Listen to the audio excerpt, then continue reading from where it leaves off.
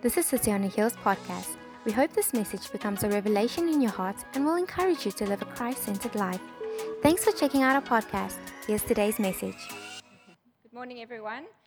So we're finishing off today with the last part of the series, as Gareth said, and it's called I'm Invaluable. And I'm trusting that by the end of this morning, you will realize how significant you are, how invaluable you are, and what you have to give, what you have to contribute. And so I want to start with just having a look at our two daughters, Abigail and Kaylin. And they're going to put them up on the screen. And now, I don't know if any of you have kids that compare themselves with one another, but there we go. So over here you can see Abigail. So this is Abigail at 6 o'clock last week, Saturday morning. She's baking her cake for her birthday. She arranged her whole party. I gave her a budget. She organized everything. She baked her own cake. She organized her party stuff. She organized games for all the kids. She just organized this party. And then we have our second daughter, Kaylin, at 8 a.m. on Saturday morning, still fast asleep.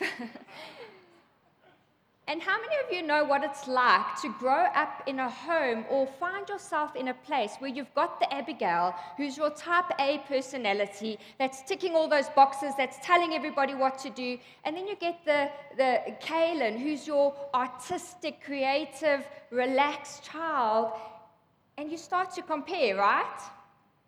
And as a parent, you'll agree with me that we love our girls uniquely. We love them uniquely. They are so different, and they contribute in different ways. I mean, just this morning, Kaylin came, she gave me a hug, she told me how much she loves me and how amazing I am. She's always encouraging me, while I heard Abigail drilling her dog, telling her dog to sit and be ready and sorting out the dog so that it's sorted. And so, when we come to the subject of being invaluable, what I want us to do is I want us to look at how we as individuals can add value. Because sometimes when you're in a room full of extroverts and you're an introvert, you could feel, oh my gosh, but I'm not that person. Or an extrovert can feel like they're too much. They're just, and they're going, oh, I can't control this urge to boss people around or... But the truth is, both of them are so valuable and irreplaceable. We absolutely love them both. And when we look at this word invaluable, the word invaluable means valuable beyond estimation. The word describes something so precious that one cannot assign a price to it. And do you know that what makes us invaluable is that the fact that the highest price has already been paid for you? God's blood was that price. Jesus laid down his life and paid for you with the highest price, and that was his life. A life that was completely pure, completely holy. He was a sinless sacrifice, no sin, and yet he chose to die in your place. So the highest price has already been paid. Nobody can pay a higher price for you. The price has been paid, and that's what makes you irreplaceable. That's what makes you invaluable. You cannot be replaced.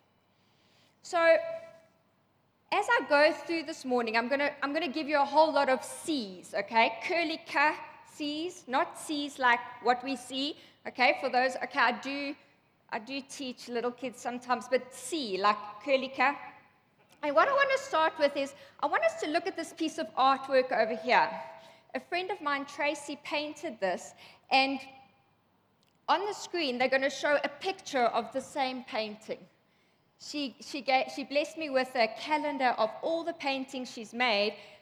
But if I have to look at this picture of the same painting, if I have to touch it compared to touching this, or if I have to look at this, it kind of doesn't draw me in. But when I look at this, I can feel Tracy. I can see Tracy. Something of what she was going through when she painted this beautiful work of art. Something that she was feeling It's so much more valuable, this original piece of art, than just a picture of it or just a photocopy of it. And do you know that when God created you, He touched you? You're not just a picture. You're not just a copy of someone else. He fashioned you. He breathed His breath into you.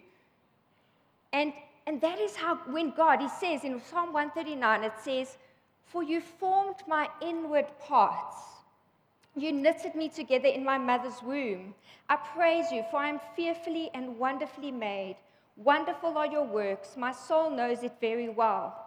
My frame was not hidden from you when I was being made in secret, intricately woven in the depths of the earth. Your eyes saw my unformed substance.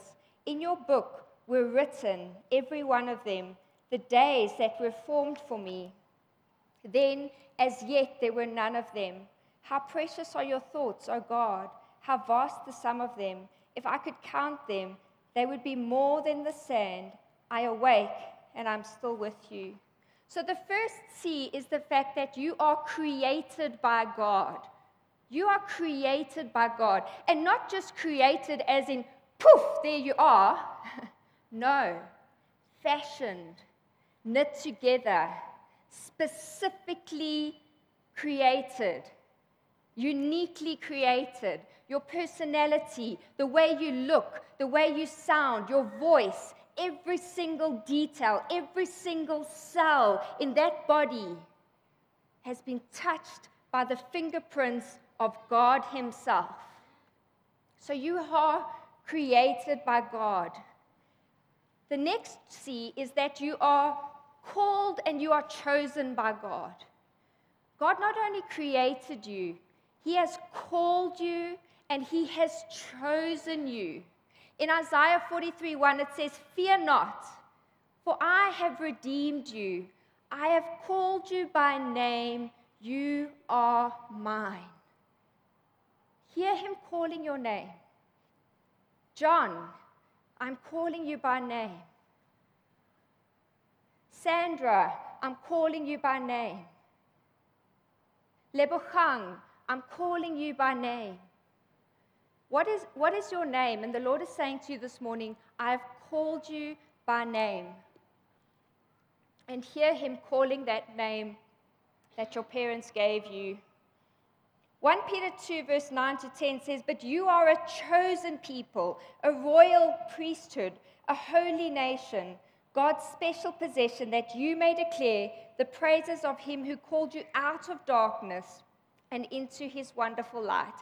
So He has chosen you, and He has called you by name, your own specific name. The Lord is calling you, and then He's chosen you. So He's created you, He's chosen you, and He has called you. And now what we're going to do is we're going to look at how do we fit into something bigger than ourselves? How do we fit into this concept of the body of Christ? And we see that in 1 Corinthians 12. And so I'm going to read from a portion of it, and then I'm going to explain a little bit from that. It says in 1 Corinthians 12, "Now if the foot," maybe some of you feel like a foot. I don't know. I love my feet, so I don't mind. "If the foot should say, 'Because I'm not a hand, I do not belong to the body,' it would not for that reason stop being part of the body. And if the ear should say, 'Because I'm not an eye, I don't belong to the body,' it would not for that reason stop being part of the body. If the whole body were an eye, where would the sense of hearing be? If the whole body were an ear, where would the sense of smell be? But in fact, God has placed the parts of the body, every one of them, just as He wanted them to be. If they were all one part, where would the body be? As it is, there are many parts, but one body." So we all form parts of this body. And as Ben shared this morning, we are preparing the bride. preparing yourself for the return of Christ, preparing your kids for the return of Christ, discipling others, preparing them for the return of Christ, preparing the bride, because Jesus is coming back for a pure and spotless bride without blemish. So we are preparing parts of what we're a part of. And there's two things we need to be careful of when we look into the scripture. We see that we need to be careful of comparison, and we need to be careful of competition. Comparison and competition. It says there, because I'm not a hand, I don't belong to the body. Sometimes you're like, I'm just a hand. I don't know if I belong. And that has come through this whole week. Various people have spoken to me about the fact that they felt like they don't belong. So the enemy has been lying this whole week, making people feel like they don't belong. And I'm here this morning to tell you that you belong. But in fact, God has placed the parts in the body, every one of them, just as He wanted them to be. And I want to ask you, what are the lies that you are believing about yourself? Lies, because what the enemy does, and I see it with my kids, there are two lies that my two daughters face. Abigail, she faces rejection because she's called to lead, she's called to influence, and I often have to remind her, my girl, the enemy's target on your back is he wants you to feel rejection. And she needs to be aware of that lie. She feels like she doesn't belong because the enemy wants her to be isolated. He doesn't want her to influence others. The enemy on Kaylin's life is fear, because she is called to bring in the presence of God and to usher in God's presence. She's that perfect love that casts out fear. She's the child that just oozes love and compassion and kindness. If her niece or nephew who are little, if they are crying, Kaylin's the first one that is there to make sure that they're okay.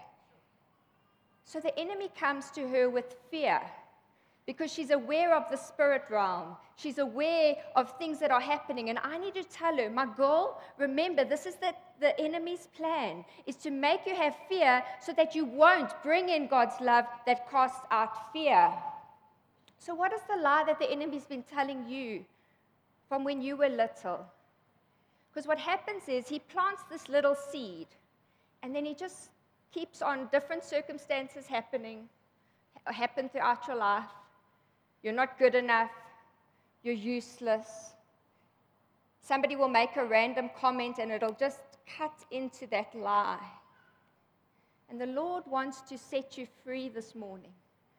The Lord wants to remove those lies, and He wants to bring His truth and say, this is what I say about you. You are called I've called you by name. You are created in my image.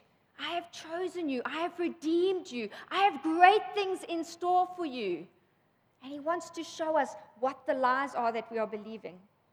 For me, being a pastor's wife has been exceptionally difficult, because when I'm surrounded by other pastors' wives, they can play the piano, they can sing beautifully, they're soft and gentle and don't say much, they keep quiet in meetings, they don't argue with their husbands and they're just these perfect people. And I really struggled with this concept of being a pastor's wife, because all these expectations get put on you, and you're supposed to be doing this, and you're supposed to be doing that. And I don't even remember to buy tea for my own household sometimes, never mind for a whole church. So all these expectations were placed on me, and I had to go through a journey where I realized, you know what? When I search the scriptures, I don't see any scripture that speaks about a pastor's wife. I see God speaking to wives, so I'm called to be what Gareth needs. I'm called to be what my children need. And then I'm called to be what I'm called to be in the body, to use my gifts within the body, the ability to lead or to influence and to do what God has called me in submission to the eldership team. Always in submission to my husband and to what he has said is okay. Hey, I'm always submissive, so. The one thing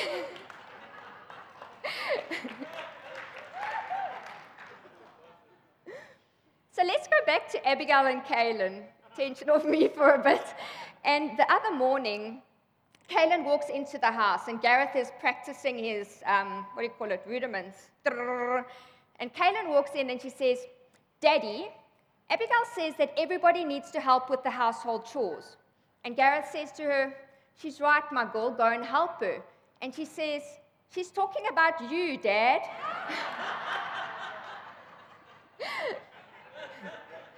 And little do they realize what Gareth actually does. Because he's up early, he does more than most husbands, I can promise you that. He often has to stop things from burning on the stove. And Ainsley, are you cooking this? Ainsley, do you know that there's stuff on the stove? Oh, sure, but he's often saving our households, making sure that we're all fine, keeping the calm. And my girls, when they ask me a question, I give them an answer, and they say, I think we should ask Daddy. So Galatians 6, verse 4-5 says, pay careful attention to your own work, for then you will get the satisfaction of a job well done. And you won't need to compare yourself to anyone else, for we are each responsible for our own conduct. So the first C is comparison. We shouldn't be comparing ourselves with one another, right? The second C is competition. And I remember I was asked to preach with another pastor's wife in our city. And man, I just was like, oh my gosh, I cannot this person is so perfect, and how is this going to happen? And as I was praying, the Lord showed me this vision of me climbing this ladder. And I was climbing this ladder, and I would look around, and I would see all these other Christians climbing these ladders.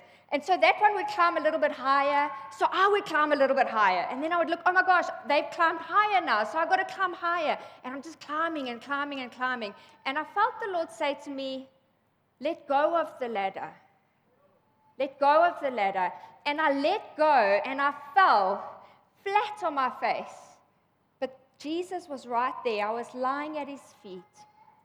And as I lay there, he showed me that there was light that was coming out, his light, himself, and people were drawn to him, not drawn to me, drawn to Jesus, attracted to Jesus, as I just lay down in surrender, not comparing, not competing.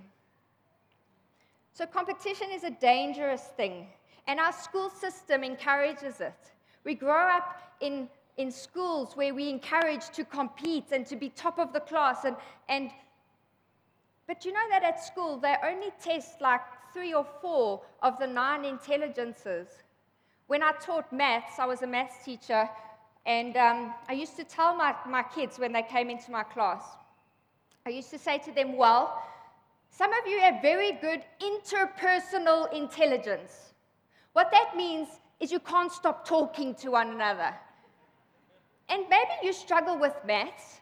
In my class, let's stop with the interpersonal intelligence, but let's focus on maths, but also remember that your interpersonal intelligence will get you very far in life. If you struggle with maths, it's okay, because there are other things that you will be able to do.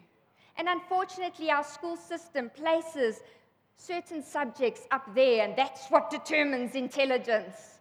But actually, even interpersonal intelligence, understanding yourself, you get people like that, like these people, that just say things that you're like, wow, that's so wise. Thank you. Like my husband, he just knows stuff all the time. So competition. So those are the 2 things we've got to avoid. We've got to avoid comparison. We've got to avoid competition. Then, what do we need? So in our preachers' meeting, they told me I've got too many C's. I must cut out some C's. So I decided to make double headings with all my C's. The first one is cohesive contribution. The second one is considerate connection. And the third one is complementary celebration. So they're there. And we're going to carry on with 1 Corinthians 12. So we read the first part of 1 Corinthians 12. Now we're going from verse 21. So from verse 21 it says, "The eye cannot say to the hand, 'I don't need you,' and the head cannot say to the feet, 'I don't need you.' On the contrary, those parts of the body that seem to be weaker are indispensable." Some of you are indispensable, huh? "And the parts that we think are less honorable, we treat with special honor. And the parts that are unpresentable are treated with special modesty. While our presentable parts need no special treatment, but God has put the body together, giving greater honor to the parts that lacked it, so that there should be no division in the body, but that its parts should have equal concern for each other. If one part suffers, every part suffers with it. If one part is honored, every part rejoices with it. Now you are the body of Christ, and each one of you is a part of it." How? You, plural.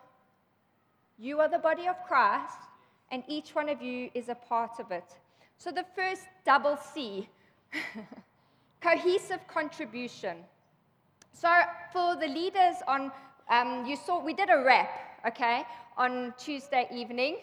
And what happened was I decided to write this rap, and I thought it was amazing. I was like, this is such a cool thing, and I wrote it, and we're going to do it, and I got the young adults and the youth together, and so then I got this message. Well, first of all, I checked on my phone, and there was message deleted, message deleted. You know when you get those, you're like, what's going on here? Somebody deletes. I'm always worried about deleted messages. So I sent this young man a message, and I say, listen, if you cannot make it, it's okay. We'll figure something out. You can learn your part, and you can be there. Then I get this voice note. "Hello, Auntie Ainsley. I'm so sorry. I don't want to be disrespectful, but I rewrote your rap." I was like, okay, that's fine. Okay, can you send it to me? Let me have a look. So I check this rap, and I'm like, I still prefer mine, but it's okay. We'll figure out a way to not let his feelings be too hurt. And so we get everyone together, and I saw, no, he's not here yet. So let me quickly show them the two raps so that we can decide, and then I'll just say, I think everybody chose his rap. And that's what cohesive contribution is about. It's about being secure, bringing our part, and somebody else coming and saying, can I add to that? Can I make that better? Can I change that a bit? And us feeling secure and being, wow, okay, this is cohesive contribution. You're bringing your part, I'm bringing my part, we're working things out, and we're laying down our pride. And so in 1 Corinthians 12, a little bit before the whole thing about the body, right? In verse 7, it says, a spiritual gift is given to each of us so that we can help each other. So that we can help each other. And so if one part of the body is asleep, if you're not playing your part, the rest of the body has to work so much harder. I remember when I had that big cut on my heel. Some of you remember it. This leg had to work so much harder. My arms, everything had to work so much harder because I had a huge wound. So that's why every single part of the body is needed. We need every one of you to be part of what God is wanting. Otherwise, the others are running around. And in most churches, 20% of the church carries the load. And we want to shift that. We want to be a church where at least 80%, if not 100% of the church carries the load, not just to make it fair, but because we don't want to miss out. We don't want to miss out on your contribution. We don't want to miss out on what God's placed inside of you. We don't want to miss out on you. We need you to come and flourish and bring your gift. Rewrite those raps that I've written and just bring your part. Spell check the worship songs. I don't know if any of you, when you see a spelling mistake, you're like, oh my gosh, that spelling, that. Can we get some good English? Or like, those people come. Help us to edit stuff. So if one part is not doing their part, the rest have to work so much harder. And they don't just have to work harder, they don't work as well because they cannot be you. They cannot contribute what you need to contribute. So the next double C is considerate connection. 1 Corinthians 12, 25b and 26. Its parts should have equal concern for each other. If one part suffers, every part suffers with it. When we've had leaders in our church that are going through tough times, we feel it, man. When people in the body are going through hard times, the rest of the body feels it. Philippians 4 verse 5, let everyone see that you are considerate in all you do. So I could have just come and said, no, I'm not even going to read your thing that you wrote. We're doing my thing because I heard from God and this is a download from heaven and so it's done. No. Just about every you, the word you in the Bible is a plural you. It's speaking to a congregation. It's speaking to even you have the mind of Christ. I don't have the mind of Christ on my own. In plurality, that word you is a plural you. Together we have the mind of Christ, where we can help one another, where we can encourage one another. For Gareth, you know how many messages I have not been able to send because he's like, you can't send that. I actually made a Ainsley Rant WhatsApp group, and I type all my messages on my rant group, and I send them to myself. Because they're not always, they're illogical and emotional and all of that and not helpful, and that's why we need one another. We need each other. Romans 12 verse 10, be devoted to one another and honor one another above yourselves. Mark, who used to lead this church, would always say, honor is what? Honor is? Celebrating someone else, what they are, without stumbling over what they are not. So I celebrate what Ursh is when she dances and brings something to the worship without stumbling over what she's not.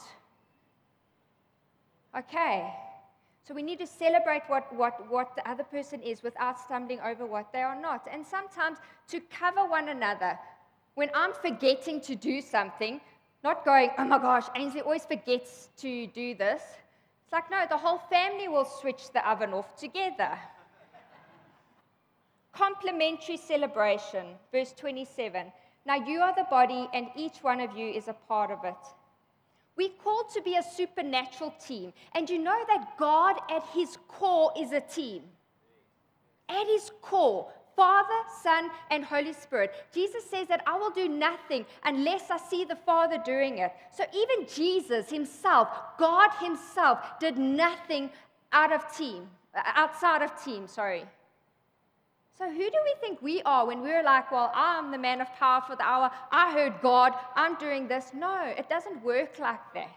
We're part of a team. We're part of something supernatural. So it's Father, Son, Holy Spirit. And then he invites us in to be part of that team. He says, you know what? I'm going to place my Holy Spirit inside of you, and you are going to be part of the Godhead. You're going to be part of Father, Son, Holy Spirit in us, and we become part of this beautiful dance that takes place. We're part of what God is doing. We're hearing God, but we're also asking one another, I feel like God's telling me to do this and this. And the other person can be like, well, that's not in the Bible, so I don't know. We help one another. So we're called to be part of this supernatural team. It cannot be done in our own flesh. It cannot be done without the power of the Holy Spirit. We need to be asking God, Lord, I need you. I need to be empowered by you. I cannot get along with this person that is so different to me. Then the Lord says, yeah, but you need that person.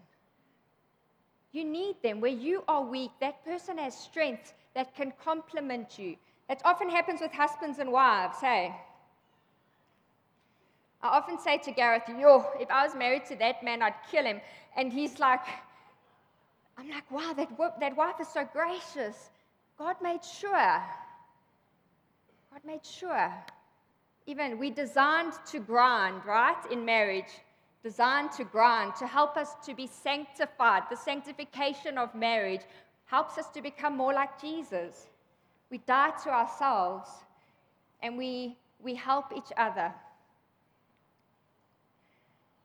Romans 12:10, again, just to honor one another. I just wanted to touch a little bit again on our eldership team, and particularly our elders' wives. And I love how Nadine, for example, always has these strategic things. We will come with this idea, and she will come and be, guys, what about this? And it'll be this whole strategic plan where we're like, oh yeah, that makes a lot more sense. And then we've got Chantal, who's bringing faith. She's just got this faith where it's like, no, God's going to do it. God's going to help us. And then we've got Cherie saying, guys, we need to pray about it, right? We need to be hearing God. We need to be discerning what the Lord is wanting us to do. We can't just run ahead of ourselves and let's hear God. Let's pray. We need the Holy Spirit to empower us. We need one another. And when there's people that I'm like, oh, I don't know how to help this person, I send them to others that have grace and that can love and have strong, just compassionate and can journey. So where I'm weak, my weaknesses, I've learned to not feel, oh my gosh, I need to work on my weaknesses. No, I need to surround myself with others that have strengths that can come and help me. We need one another. So what I want us to end with, just this scripture in Hebrews 10, it's not up, and it says from verse 24, and let us consider how we may spur one another on toward love and good deeds, not giving up meeting together as some are in the habit of doing, but encouraging one another, and all the more as you see the day approaching. So God is speaking this morning. I just added the scripture this morning quickly. Ben spoke about we need to prepare for the return of Christ. This scripture says we see the day approaching. We need to be encouraging one another. We need to not neglect meeting together. It needs to be a habit. We need to prioritize meeting together. Let's spur one another on. And what I want us to do now is I just want to take a moment for us to pray. And I just wrote something that kind of ties everything together. And as we pray, I want you to hear what I feel the Lord is saying. Thank you, Jesus, for the fact that you've created us, that you've knit us together specifically the way you wanted us to be. And I ask, Jesus, that you would help us to see what you want us to see, even in ourselves, Lord. Called out of darkness and into the light, created to shine Christ, who's marvelously bright. You are his church. You're his hands and feet. You're called to complete and not to compete. Beware of complacency. Don't criticize. Celebrate one another. The brother beside is created by God, whom we should not despise. The image of him is the one alongside. He could be Christ's hands, his feet, or his mouth. We need to every part of his body to fight the good fight of faith as each one runs his race. Remember, one day we'll see Christ face to face. He'll tell us, well done, good and faithful. You've won the prize of Christ's fullness, the glorious one. Complementary celebration, cohesive contribution, considerate connection. In his church, we are protected from the world and all the sin that is crouching at the door. When we get tired and weary, on eagle's wings we'll soar, far above the things that pull us down, lives laid down to win a crown. Let's worship God and let's ask him to give us a revelation of what he wants us to give and be a part of, and also a revelation of how he sees us. Thanks for joining us for today's message. Don't forget to check out our website or visit City on a Hill International on Instagram or Facebook for our updates, celebration times, or ways you can get involved. We are also streaming our message on Facebook Live, so make sure you join us or share the post. Thanks again for checking out our podcast. We'll see you soon.